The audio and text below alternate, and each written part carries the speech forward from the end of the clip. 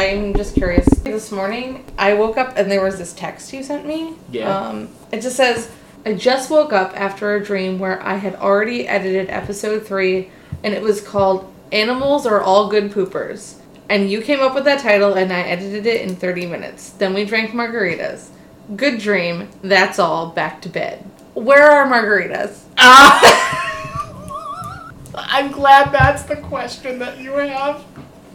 I mean, it's on brand, baby. Because it's the most important question. There are questions. Well, instead, we are drinking Moscow Mules. We are. We were drinking wine. Yes, I literally stopped drinking wine that bottle of about wine. 25 seconds ago. Mm-hmm. And now I have a Moscow Mule. If you go to Instagram on this day, which happens to be October 11th, you will probably see Tara with 2 drinks. Double fisting. Well, yes, that's on my personal Instagram, which I'm sure you all follow because I'm a celeb. That's right, beach. So we're here to do chapter 4. Yes. Also, in case you weren't listening, this is the award-winning podcast. Basic Sneak I was going to say some well-known podcast, and I couldn't think of it. But, yeah. Because we're the best. That's why. Oh, my God. My name is Adam. My name is Tara. And today we are reading chapter 4. At Flourish and Blots. Did you already say that? I said chapter 4. I didn't say the chapter title. Oh, I wasn't paying attention. Yes. We're off to a good start. Oh, and this is book 2 because, yes. Season 2. Season 2, book 2. The Chamber of Secrets. Yes.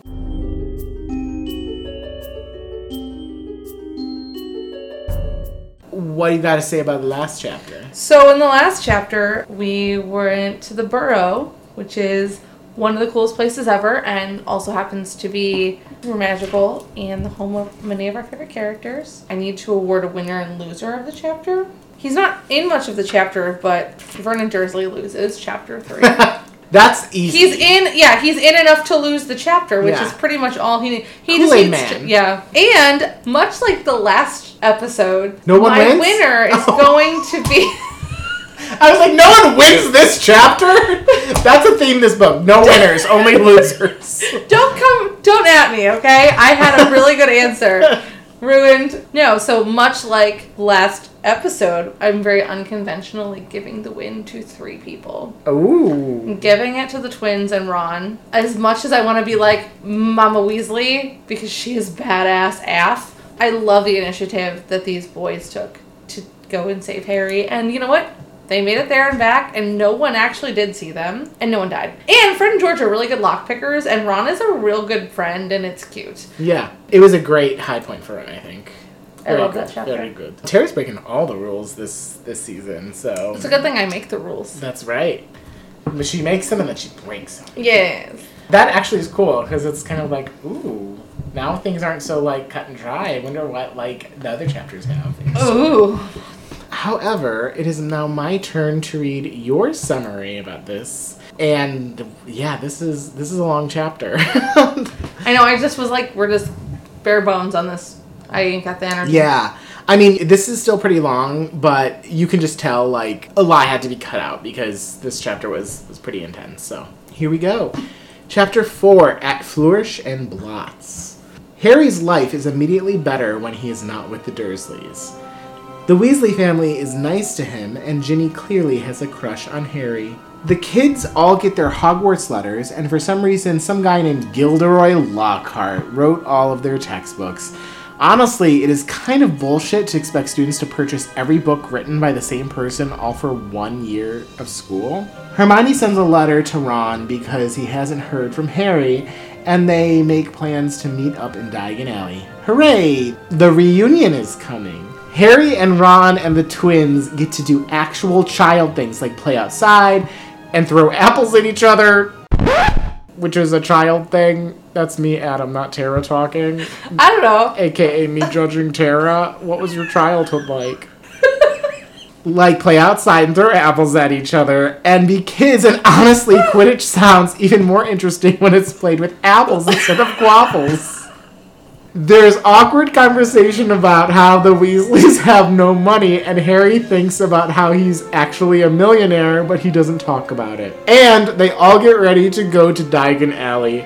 They use Floo powder, which Harry doesn't know how to use, and even though he makes it clear he's incredibly ignorant about using it, they still send him to Diagon Alley through the Floo network all by himself, which obviously turns out just fine. After a leisurely trip into the Floo network, Harry ends up in Nocturne Alley. He is in a shop with lots of dark and creepy things, so that's fun. He also sees Draco Malfoy and his father and hides from them while they do suspicious evil guy stuff and talk to the creepy guy working in the creepy shop where Harry is hiding. It's absolutely not suspicious at all and does not make Lucius Malfoy look like a bad guy in any way. Eventually, Harry leaves the shop after the Malfoys are done being jerks and is wandering the creepy alley when Hagrid finds him and takes him back to Diagon Alley. Luckily, they find some of the Weasley family along with Hermione rather quickly. Everyone was panicked because, again, they didn't seem to think it was necessary to accompany this child on a new experience of using Floo powder, even though there were plenty of experienced people around to do just that before they left. Hermione fixes Harry's glasses because, well, she's Hermione. Harry and Arthur gossip about the Malfoy family, and they split up again until they meet up at the bookstore, Flourish and Blots. That's the chapter title. Oh, She a detective. I was going to say a mystery person. She is a mystery person. We don't know what she is. It turns out that the author of all the books that they have to buy for the school year is going to be at the bookstore. Gilderoy Lockhart has attracted a long line of middle-aged women to have him sign his books. And also they fawn over him because he's good looking. With air quotes. Me, not Tara. Good looking. Also, he is the new Defense Against the Arts professor at Hogwarts. Awesome. Gilderoy Lockhart takes advantage of Harry being in the shop and has a... Whoa, that sounds like he, did something dirty to Harry. What does it say? Gilderoy Lockhart takes advantage of Harry. There's so much good material for a special episode! Or, it's gonna be a pain in the ass to edit this, because this is... Okay. Gilderoy Lockhart takes advantage of Harry being in the shop and has a photographer from the Daily Prophet take a photo of them in hopes of being on the front page. Of course, Draco Malfoy witnesses that and harasses Harry for always being the center of attention. As always, Draco Malfoy is not very effective bully. Unfortunately, Lucius Malfoy is a much better bully than his son. He basically insults the Weasley family for associating with Hermione's family because they are muggles, and this causes Arthur to attack him with a knife. No, that was, again, just me. Before they can do any real damage to each other, Hagrid breaks it up. Tensions are high as the chapter ends, and the Weasleys and Harry prepare to go back to the Burrow. Yay. Yay. It'll probably sound like I'm laughing through the whole thing, because I'm drinking vodka right now after much of a bottle of wine. Because I wrote something really fucking funny. Yeah. Good job, Tara. You're funny now. Anyways, let's jump into this. That was very good. You really did, because this chapter... It was like you either got into everything or you just were like, this is what happens. Yeah. Basic outline. Yeah, no, I think you did a great job. Thanks. I'm still concerned about your childhood and what it was like when all of your siblings threw apples at you the entire time. Same name. All at the same time. Tara, you're punished. Go to the apple room. And everyone just threw apples at you constantly. I don't know why I said that. I don't know, but I'm glad you did. When I was like 12... I was with a neighbor's house with this other girl, and maybe, my mom will listen to this and be like, the truth at last. So we lived on a street, it was 55 miles per hour. It was a township road, and it was me and Mandy and my little sister Tanya, who was 6 or 7, and we're standing kind of close to the road, and we're, just throwing rocks, just throwing them, and Mandy starts throwing them into the street. We're pretty sure she hit someone's car because someone pulled into my mom's driveway. It was right next door. And they were like, this happened or whatever. And Mandy blamed it on my sister. And because I wanted to be cool and be Mandy's friend and not have her be oh, you... My sister was 7, maybe 8. Like, she was not able to... She wasn't doing it. Tanya and I were not throwing rocks into the street. But I was like, yeah, it was Tanya. For the record, my sister got me in plenty of trouble for being a bitch, but that was just... Exhibit A! Tara is a fucking bitch! But also, like, my mom didn't believe it, and the person was like, well... And we're like, we weren't throwing rocks. Like, we also were just like, well, maybe Tanya wasn't paying attention because she's little, but, like, we got out of it, basically, is what it is. But I know that there was... We're like, well, maybe it was probably Tanya because she doesn't know because she's a child. Well, really, we were just assholes. Oh my god. Okay, this also reminds me of a story about when my dad and my uncle Chris were young, where they were skipping rocks. I might get this wrong because, again, alcohol. But my buzzed brain is telling me that the way that the story goes is that they were skipping rocks and my dad threw a rock at my uncle's head, and that's why my uncle is, like, deaf in one ear, maybe? I don't know. Something like that. You know what? Even if it didn't happen that way, your family probably wanted you to think it happened somewhere like that. That's what siblings do. Also, the Bowers family throwing rocks at one another is not something uncommon, so... Well, I'm just saying, okay, so I did not grow up throwing apples. I don't know why I, like, worded it that way. Mostly I was like, oh, they're just doing kid things, like throwing balls in the yard, but they can only have Quidditch balls or apples. I think those are their only options. That's right. So we're going to throw apples. And balls are for muggles! Unless you're Albus Dumbledore. Anyways, moving on. So this chapter is delightful. I love how it starts off with Harry still experiencing the Burrow. You still get some Burrow stuff here. You get the mirror that talks to him. If my mirror talked to me like that, I would be like, fuck you, and I would break it. So... Yeah. I'd be like, don't talk to me. But then you get 7 years of bad luck. I already have 35 years of bad luck. Remember when we ascended to that higher plane? Well, we've done it again. Yeah, like, also, it's a magic mirror. Can't you, like, enchant it to be like, hey, you a sexy bitch? Oh, look at her. I'd be like, hey, don't forget to check for spinach in your teeth. Yeah. Like, be a helpful mirror. Yeah. I'd be like, tuck in your shirt, Scruffy, is what he calls Harry. Harry's like, God damn it, my hair grows like this, okay. Or, like, what I need my mirror to tell me is, don't forget your fucking phone or something. Oh my god, yes, I need my mirror to do that. That's what, like... You are not that useful, mirror. No. You're just bullying a 12-year-old boy. He ain't gonna tuck in his shirt or comb his hair. That's what you're gonna get, the end. Yes.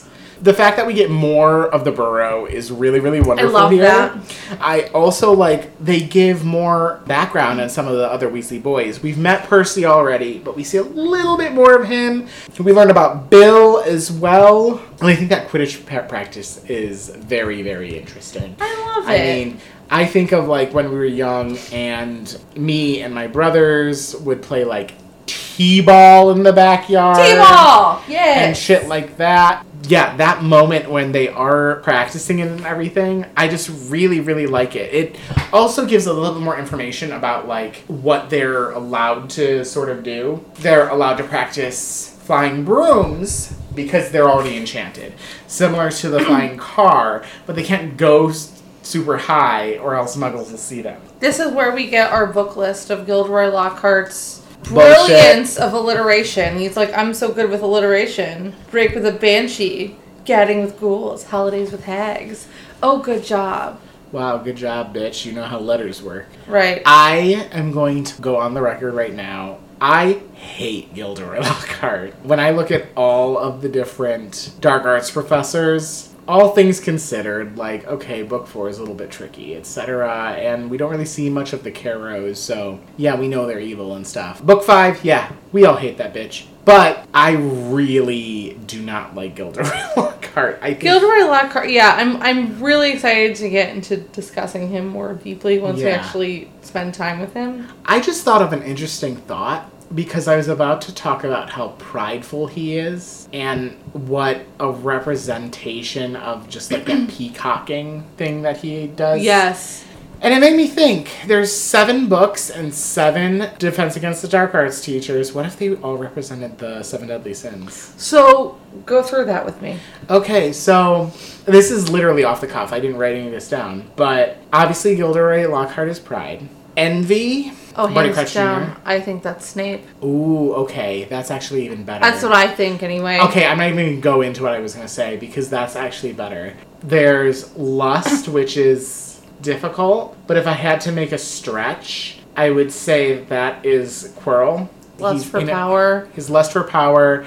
Also, he's in a romantic relationship with Voldemort. Oh, yeah. It's super cute. The Carrows are wrath. So we're missing greed, sloth, and gluttony, which would represent Barty Crouch Jr., Lupin, and Umbridge. I'm going to go with greed as Umbridge. Yeah, I think so too. And I'm going to go with gluttony, which is maybe the furthest one for Barty Crouch.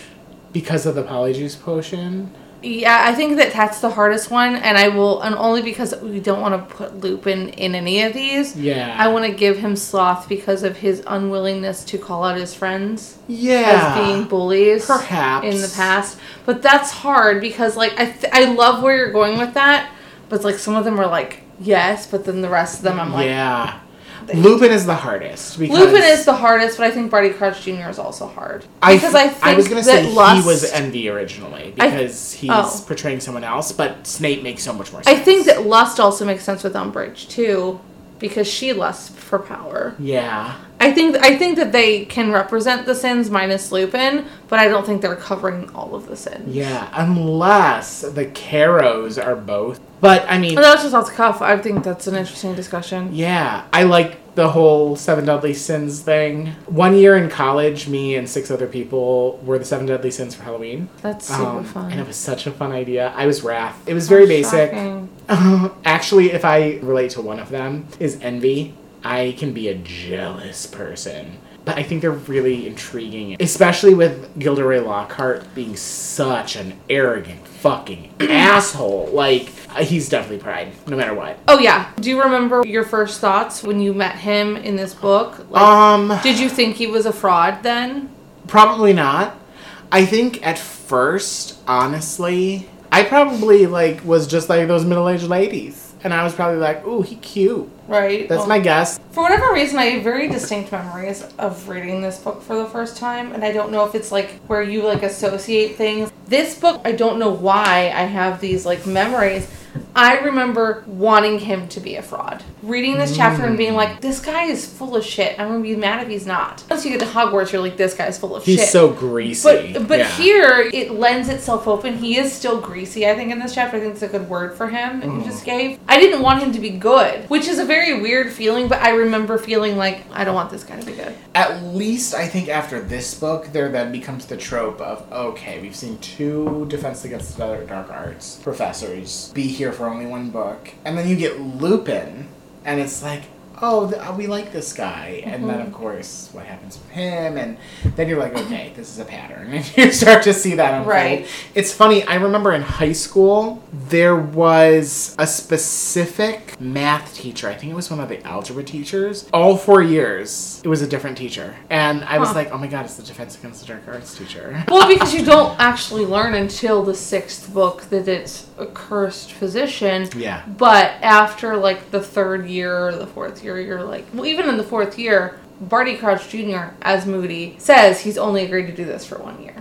I'm not a huge fan of him. I think there's something very used car salesman about him. But before we actually meet him... I just want to comment because I'm trying to take note moments with Percy Weasley. I really want to explore his character a little more. He comes in this breakfast scene. They're all reading their letters and Ginny is flushing because she's in love with Harry. And then Percy walks in. He's already dressed, his Hogwarts prefect badge pinned to his sweater vest. "Morning all," said Percy briskly. "Lovely day."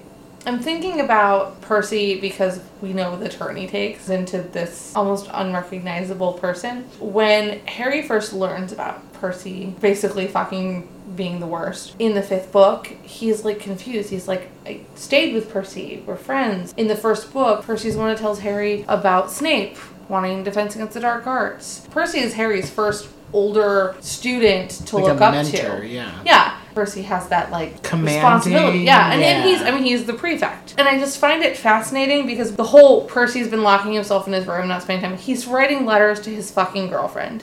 Percy has a girlfriend. That's what's out. I know, everyone's shocked. So was I. Right. Told you the secret of book 2. Actually, Percy has a girlfriend.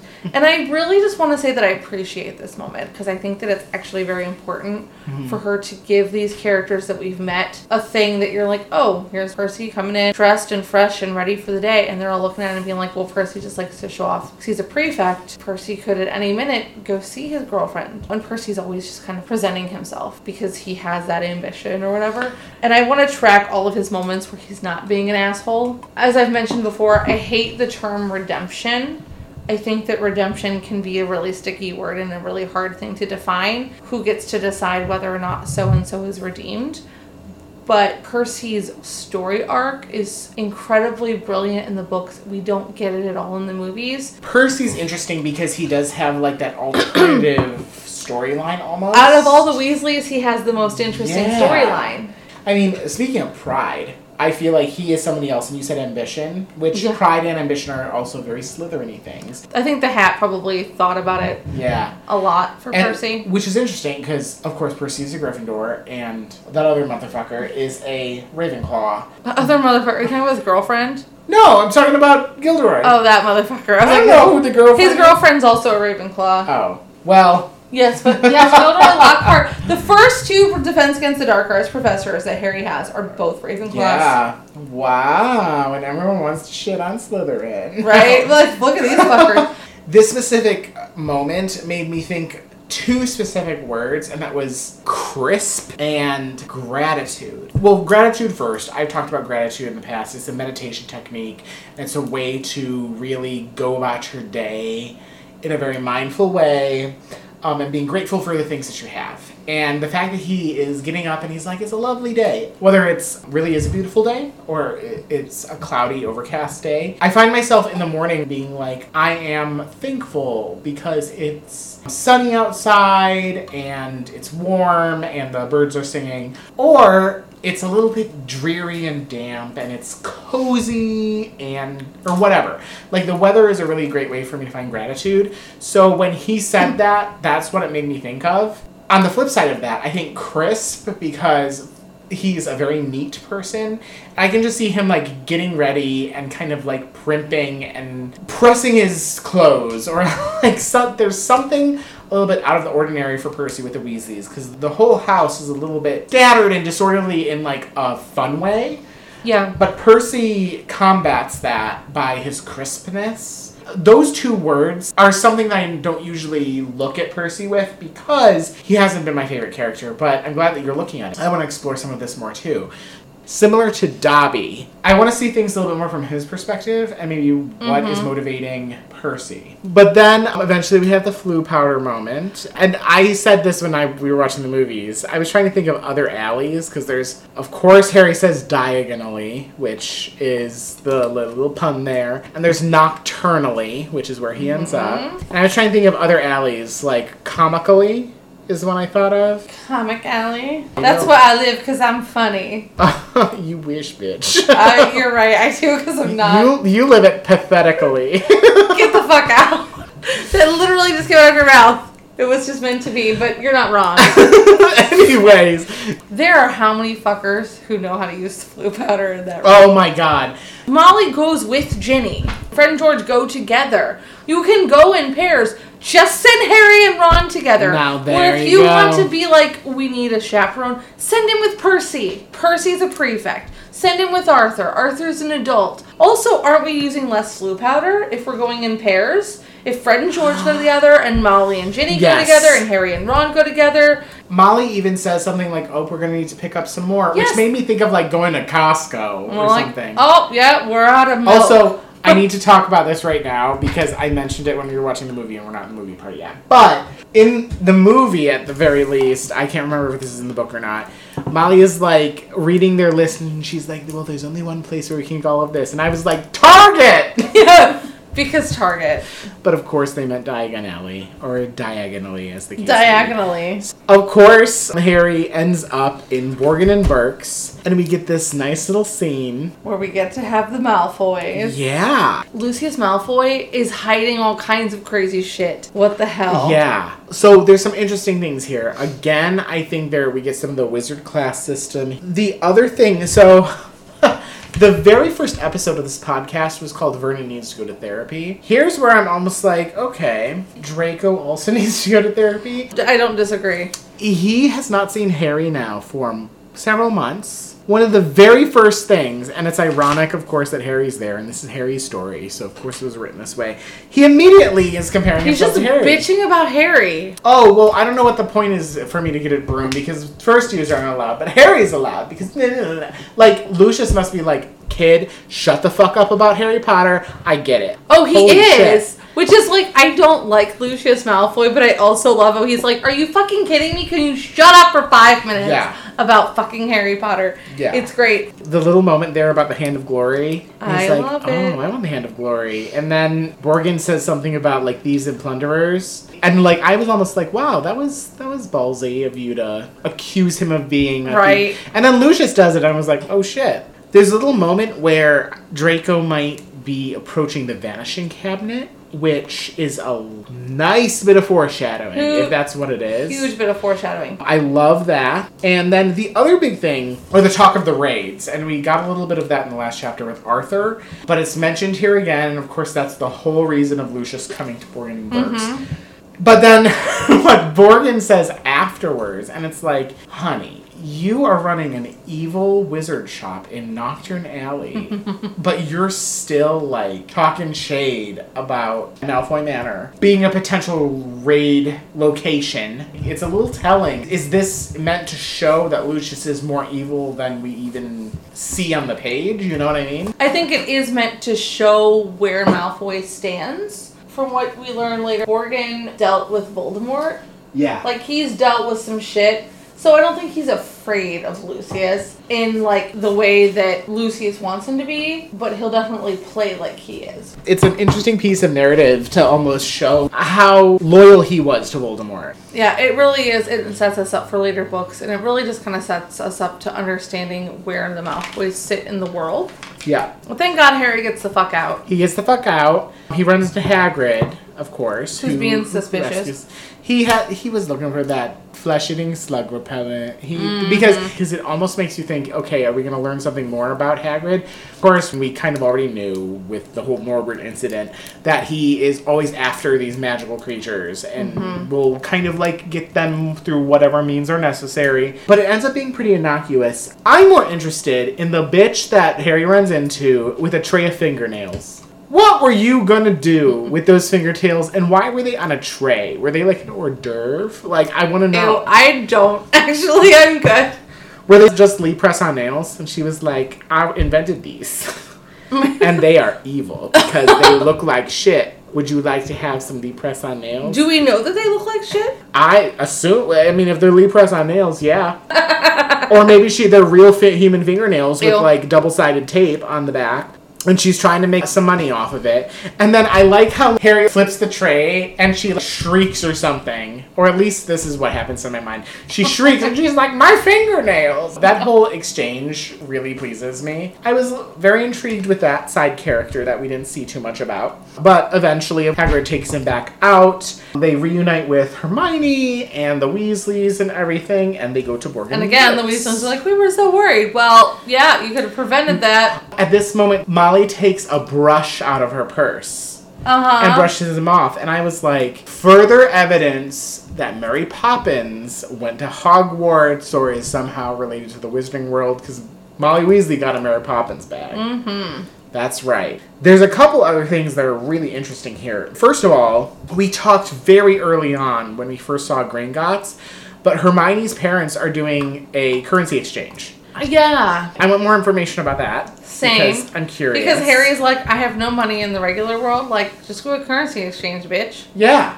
Seriously. Maybe you can't go back? That would be stupid. Maybe. But, like, what are all those wizards doing with, like, How do British they currency? go live in the Muggle? Because I'm sure they have to do things in the Muggle world in some cases. Yeah, I guess that's true. I don't know. Like, what if you want to go to, you know, a regular grocery store and buy non-magical food? What if, like, your Muggle spouse doesn't work, but they're the ones that, like, cook and stuff? They have to go to the regular grocery store. Yeah. Oh, there you go. That's a really good You have to be able example. to train. Yeah. But I want to know more about that. And then they also see more shops. So there's another joke shop that they go to. Percy is caught reading a book. Speaking of Percy from earlier, Prefects Who Gained Power. And I was like, okay, interesting. This is a sign. That's some foreshadowing there. And then there's also a moment where they go into this, it's almost like a secondhand shop. It's like all this like shitty kind of like magic stuff. It's really, really interesting to me. It's bringing a little bit more of the realism into this. Something else that this made me think of, because it was almost like before they go and get their school supplies, they have some time to like hang out in Diagon Alley and go maybe shop with some of their allowance or spending money. Many times when we were younger, and I mean, man, the last time I was even here was a couple years ago, my family would always go to Lakeside, Ohio. Have you ever been there? I don't know what that is. It's this little community in the Chautauqua area, or Cedar Point. If you're not familiar with Ohio, maybe you know Cedar Point. It's around there. It's up by Lake Erie. And it's this little community of cottages. You can rent a cottage for a week. When we would go there for a week, we would go and enjoy the lake. We'd play putt-putt. There were also all these little, like, quaint little shops. It was a little place where you could go to, like, buy dumb shit. Like, for some reason, I remember this thing that was probably like 25 cents, but it was like this latex that came with this fucking dumb little straw, and you would blow balloons out of the latex. Oh, and it yeah. probably was harmful. I'm sure it was, Yeah. but I remember that. Yeah. And like you would buy that. I remember You that buy it, very and it was like in clearly. a tube, and in the like straw you had pulled it, Yeah. and it was expanded. And they had all these things like the keychains and little license plates and stuff with your name on them. It's all like kitschy, like Yeah, like souvenir-y stuff. Yeah. There's this big auditorium called Hoover Auditorium, and they would have like Elvis impersonators or Beatles impersonators, or sometimes they would have actual like famous people. My dad recently, he went up to see like Three Dog Night and other bands. They have a few restaurants, but also if you're up in the area, then you can go, you know, on Lake Erie or to Kelly's Island or Put in Bay or Cedar Point. For some reason, this made me think of that because That's fair. they're going from shop to shop, and they're like, oh, we can use our spending money for some of these things. I don't know. That's a weird departure. And then, of course, after all of that, we go to Borgin and Burke. I want your thoughts on this. Yes. So they do the Gringotts thing, and Harry has that moment where he feels like shit because the Weasleys literally just emptied their vault, pay for everything, and they go to his vault, and there's all this fucking money, and he's like, I gotta put money in my pocket and get the fuck out of here, so no one sees. What do you think 12-year-old Adam would have done in this situation? Do you think he would have been exactly like that? I think I would be pretty similar at that age. Now, if I were older, I feel like I'm a little bit more generous as an adult. I don't think I would be quite as ashamed either. But if I'm 12-year-old Harry, I think I would be a little bit more self-conscious, and I wouldn't want to offend them or anything. Yeah, if I were even a couple years older, like if I were year 5 instead of year 2, I'd be more likely to be like, let's go to Florian Fortescue's and I'll buy everybody ice cream.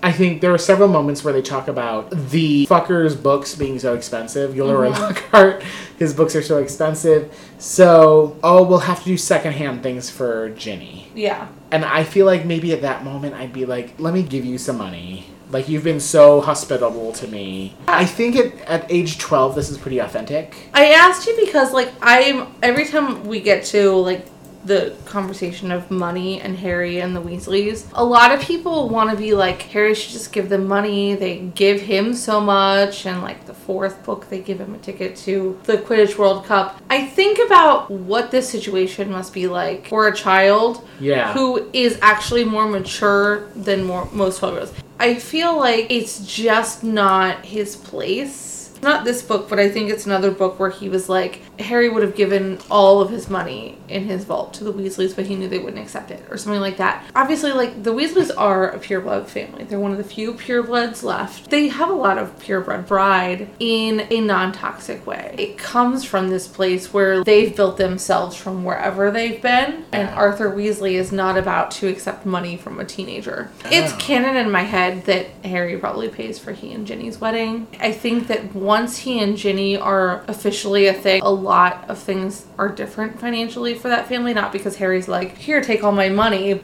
If a 12-year-old listening to this would like to disagree with me, I will accept you disagreeing with me. Then you can send money to our P.O. box, which is, we'll let you know when we have a P.O. box. But really, though, like, I cannot ever think of, like, a teenager being like, I have all this money and these people don't. And knowing how to approach that gracefully in a way that's not like, hey, would you like some money? Without people feeling like shit about it. I agree. Like, Harry will support the Weasleys a lot more in the future. It's weird when you're a 12-year-old to do that. We talked a few episodes ago about, like, you had a Molly Weasley in your life, one of your friends' mom, in the past. And from my point of view, I think of, like, friends that I went to sleep over frequently. And yes, while they did a lot for us, and you know, you go to these sleepovers and they're looking after you, and there's dinner and there's breakfast, etc., then my parents would do stuff for that friend as well. This is one-sided. The Weasleys are doing everything, you know?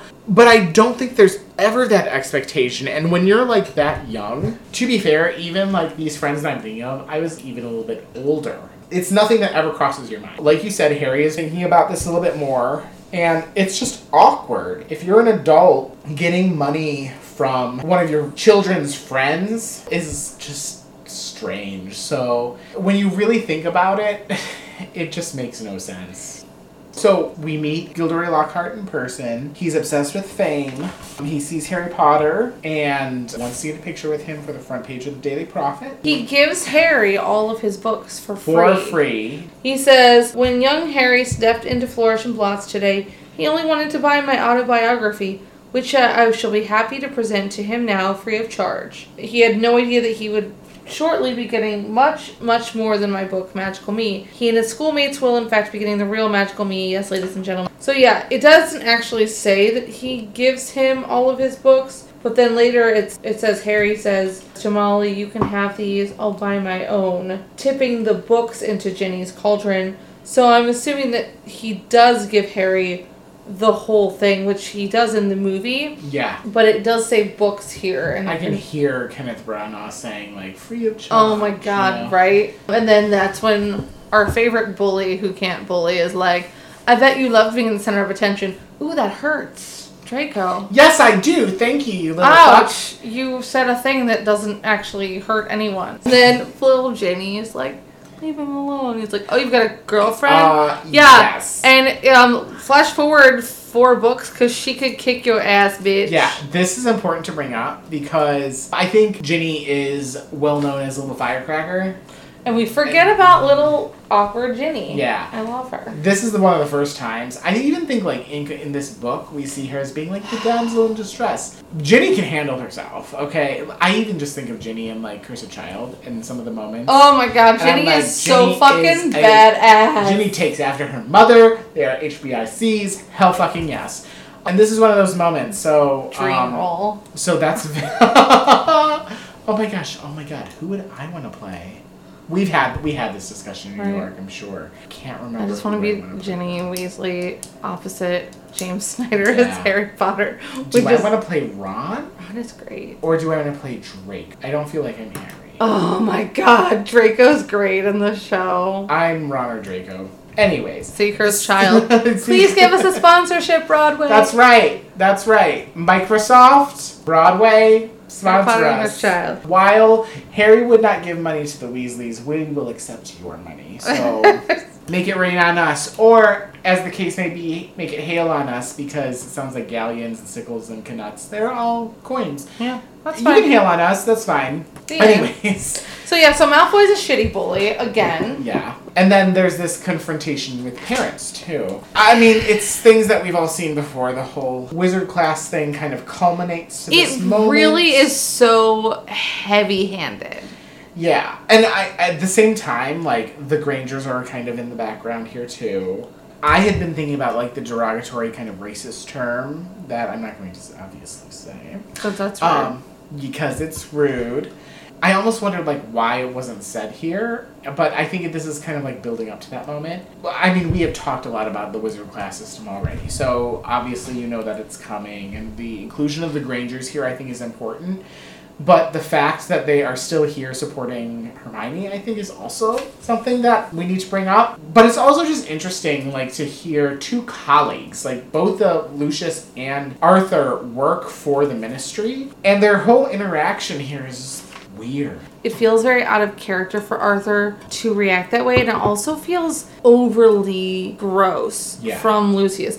Like, these are the things he says. I thought you and your family could sink no lower, the company you keep. Here, girl, take your book. It's the best your father can give you. It's even more disgusting in the movie, I think. We'll get there when we talk about the movie in a few minutes. Like, for you to say this to a child? Like, a first-year child. Your father can't do any better. Like, it's just really poor taste. It's really gross. Yeah. So, Lucius Malfoy is a piece of shit. Yeah. This is crazy. We talked about, like, the peak of the Dursleys being bad is in this book. Mm-hmm. This is, like, ground level for Lucius, I feel like. He gets so much worse in the future. I mean, he's just disgusting. I think the only thing that's worth mentioning, because this will come up in future episodes, but of course we know that this is where Lucius Malfoy plants the diary. It is. Dun, dun, dun. Not the diary where she's writing all these fantasies and fan fiction she's having about Harry Potter in. I mean, maybe... She changes diaries. This is now the diary That's she writes right. them in. There are some jokes that will be said in the future about that, but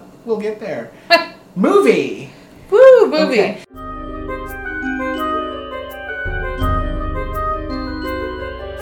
The biggest two things for me, because I think this chapter as a whole does a really good job. It really does. I think this chapter is very well done in the movie. Of course, the whole Borgins and Burkes thing, which isn't needed. It's nice in the book and it adds some nice flavor. Oh, the Malfoy thing. How many times am I going to say, wizard class system in this book? But it adds a little bit of context to that. And then there's also some of the additional stuff that we see at the Weasley house. The Quidditch practice. It's great in the book. Listen, in the movie, we don't get more of the Burrow, which we could use. Yeah. And also, Percy is not fucking put together in the movie. He's like, my hair is all over the place. I'm in my PJs. Which, like you said, we don't get as much of his storyline throughout his big storyline is cut from the movies entirely. So we kind of don't give a shit. Much. That's okay, because he looks adorable. Love you, Chris Rankin. Yep. Listen to our podcast. I think the only other thing that I was going to say is that witch in Nocturne Alley is not carrying a tray of fingernails, and I'm really mad about it. He's very upset about it. I'm very upset. I want to see more of Fingernail Bitch. Can we talk about one? In the first movie, they're not wearing navy school robes. They're definitely wearing navy school robes in this scene. Oh my god, you're always so much more detail oriented. I was so thrown off by it. I'm like, oh, they're all wearing robes. I was noticing that Ginny had this cute little purple robe because she doesn't have school robes yet. I'm like, look at little Ginny. She's so cute. I'm like, all of those boys, and Percy's got some prefect business going on, whatever. But all those boys are wearing these navy school robes. And I was like, when do they wear navy in the movies? Yeah. I thought that was really weird. Borgin and Burkes looks really cool. Okay, so when we were watching the movie, I was like, this is what I want my house to look like on Halloween. It was great. But I also want kids to be, like, terrified of my house. And then the ones who come up and are brave realize they get the best candy. Exactly. I think that's perfect. Brilliant. That's what I want. Love the moment where Harry and Hagrid see each other. He's like, what are you doing down there, or whatever. And the suspicious look Harry gives Hagrid is just, it's real good. It's a real good one. That is great. They see Hermione. Hermione got bangs. And what kind of fucking crisis you've gone through, 12-year-old, that you needed to get bangs. That's right. But also, this was like 1990. She wishes she had a peaceful life. She wishes she had a peaceful life, like Ron Weasley.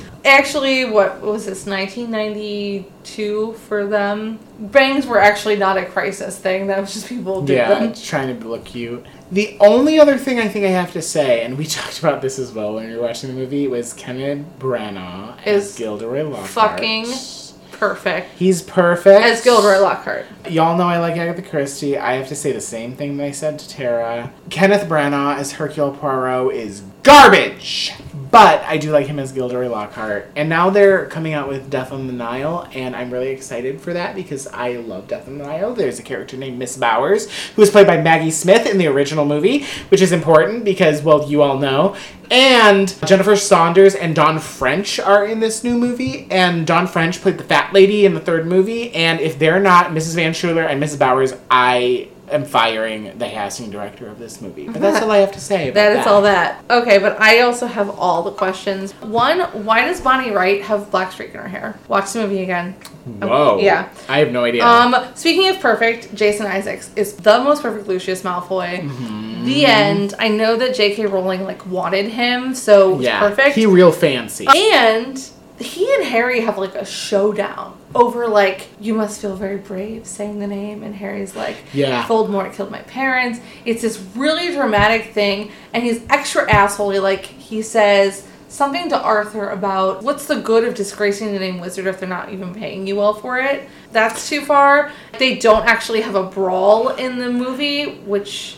Well, no. But let me say, the tension... Arthur Weasley's, reactions, he, comes at Lucius and is, I think, unwaverable. He's so brave for doing that. Oh, yes. The look on his face. There's one moment at the end where he kind of, looks away, but then he's like, okay, come on, children, let's move on. Yeah. I'm okay without the brawl. I actually really enjoy because they had the showdown between Harry and Lucius, which isn't in the book. The actors do it well enough without a brawl. I just also think, your parents died. You knew Lily and James Potter. Clearly, Lucius. Right. He's a disgusting human. You asked this question. Why is everyone so dirty? Oh, yeah. Because we were talking about, maybe the children were dirty because they don't know how to use the Flu Network as well, because Molly is not dirty.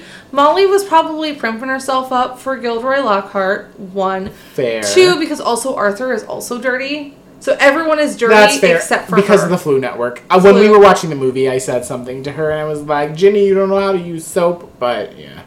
And then the only other thing I was going to say, there's a look on Tom Felton's face when Hermione does the fear of a name only increases, whatever her line is that was totally Dumbledore's in the first movie. He has this look on his face where he's like, I can't be impressed. It's beautiful and subtle, and also I heard a rumor that they were maybe kind of dating now, Emma Watson and Tom Felton. Right now? Right now. I don't know. I don't really pay much attention to that. I have no idea. But I would ship that real hard. I love them both. And so would a very Harry Potter musical with Draco Malfoy. Yes. So, exactly. Interesting. But Tom Felton is legit Art imitates amazing. life. And then also, Harry totally sees the diary slip there.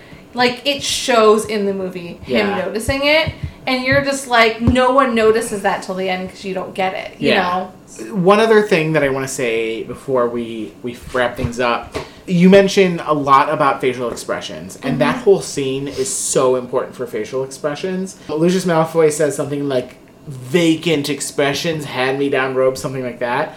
And you look at Ron, and Ron's expression is not vacant. Ron is shady. Ron is fuck you.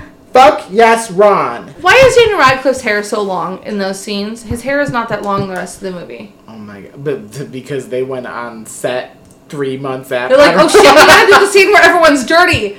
Daniel, we don't have time to cut your hair. Just get out there. Yep. You a mess. I mentioned keeping up appearances a lot with the Dursleys, but there's the moment where the Malfoys leave, and Lucius is like, see you at work. And he just leaves, and it's like, wow, awkward. And then Draco does the same thing. He's like, see you at school. And he does his little eyebrow raise. Oh, the eyebrow raise is fucking great, you're not intimidating, you fucking little shit. So yeah, that's really all I had. But yeah, a lot of things happened in this episode. So are you ready to hear my points? I can't wait.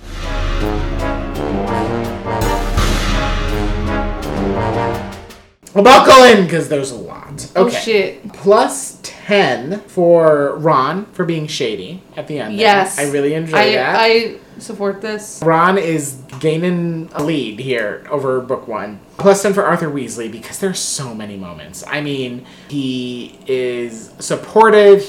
Has that dad vibe with loving his job and the whole car thing from the last episode. Really being passionate about the Muggle world and standing up to Lucius. And I love all of that. Speaking of standing up, plus 5 to Ginny for sticking up for Harry to Lucius. Ginny is a bad bitch that we often lose sight of, I think. Hell yeah, Ginny, especially in this book. Plus 2 to Hagrid for saving Harry and breaking up the fight at the end, too, which he does do. Also, plus 5 together. This is not a separate thing, but plus 5 to Mr. and Mrs. Granger. Because they came out to Diagon Alley for their Muggle daughter. Right? And they look real muggly in the movie, too. I love it. It's great. So, yeah, hell yeah to the Grangers. Plus 5 to them. And then plus 5 to Fingernail Witch, because I'm interested in you. Call me. What's up? What's up with your fingernails on a tray? I want to know. Negative 5 to Lucius Malfoy. He is diabolical. But only negative 5 because I know there will be more. Like, this is baseline for him. So, only negative 5. Negative 10 to Draco, though. For needing therapy, for comparing himself to others. Speaking of comparing himself to his dad at the end, the whole, see you at work, see you at school, like, you suck. And negative 10 to Gilderoy Lockhart for being a creep. So, that's a lot. Plus 10 Ron, plus 10 Arthur, plus 10 Hagrid, plus 5 Ginny, plus 5 the Grangers, plus 5 Fingernail Witch, negative 5 Lucius, negative 10 Draco, negative 10 Gilderoy, and that is the end of chapter 4. Yay! Yay! We made it. That was a lot. This is another long episode. So, next time we will be reading chapter 5 called... I don't know what it's called. We open the book. The Whomping Willow. The Whomping... Wow. We're going to be back at Hogwarts in the next chapter. We're going back to Hogwarts. Yay! So, yes. We are... done with this episode. I don't know where I was going with that. And we're sorry because we're a lot, but you love us anyway. We're sorry and you're welcome. Good night. Good night, children. Sleep tight. Goodbye. I'm trying to get my mouse to work. There we go. Bye.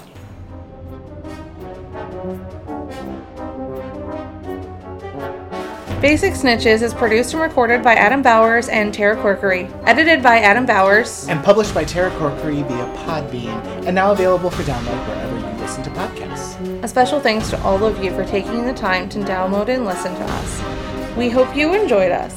If you enjoyed us, please be sure to rate us 5 stars on your listening app of choice. And if you didn't enjoy us, then we're sorry you're so angry. Please also connect with us. Find us on Facebook and Instagram at Basic Snitches or email us at basicsnitches@gmail.com. We're excited to get more feedback from our listeners and to hear what you have to say about the questions and discussions we have on the podcast. Catch you later, Snitches!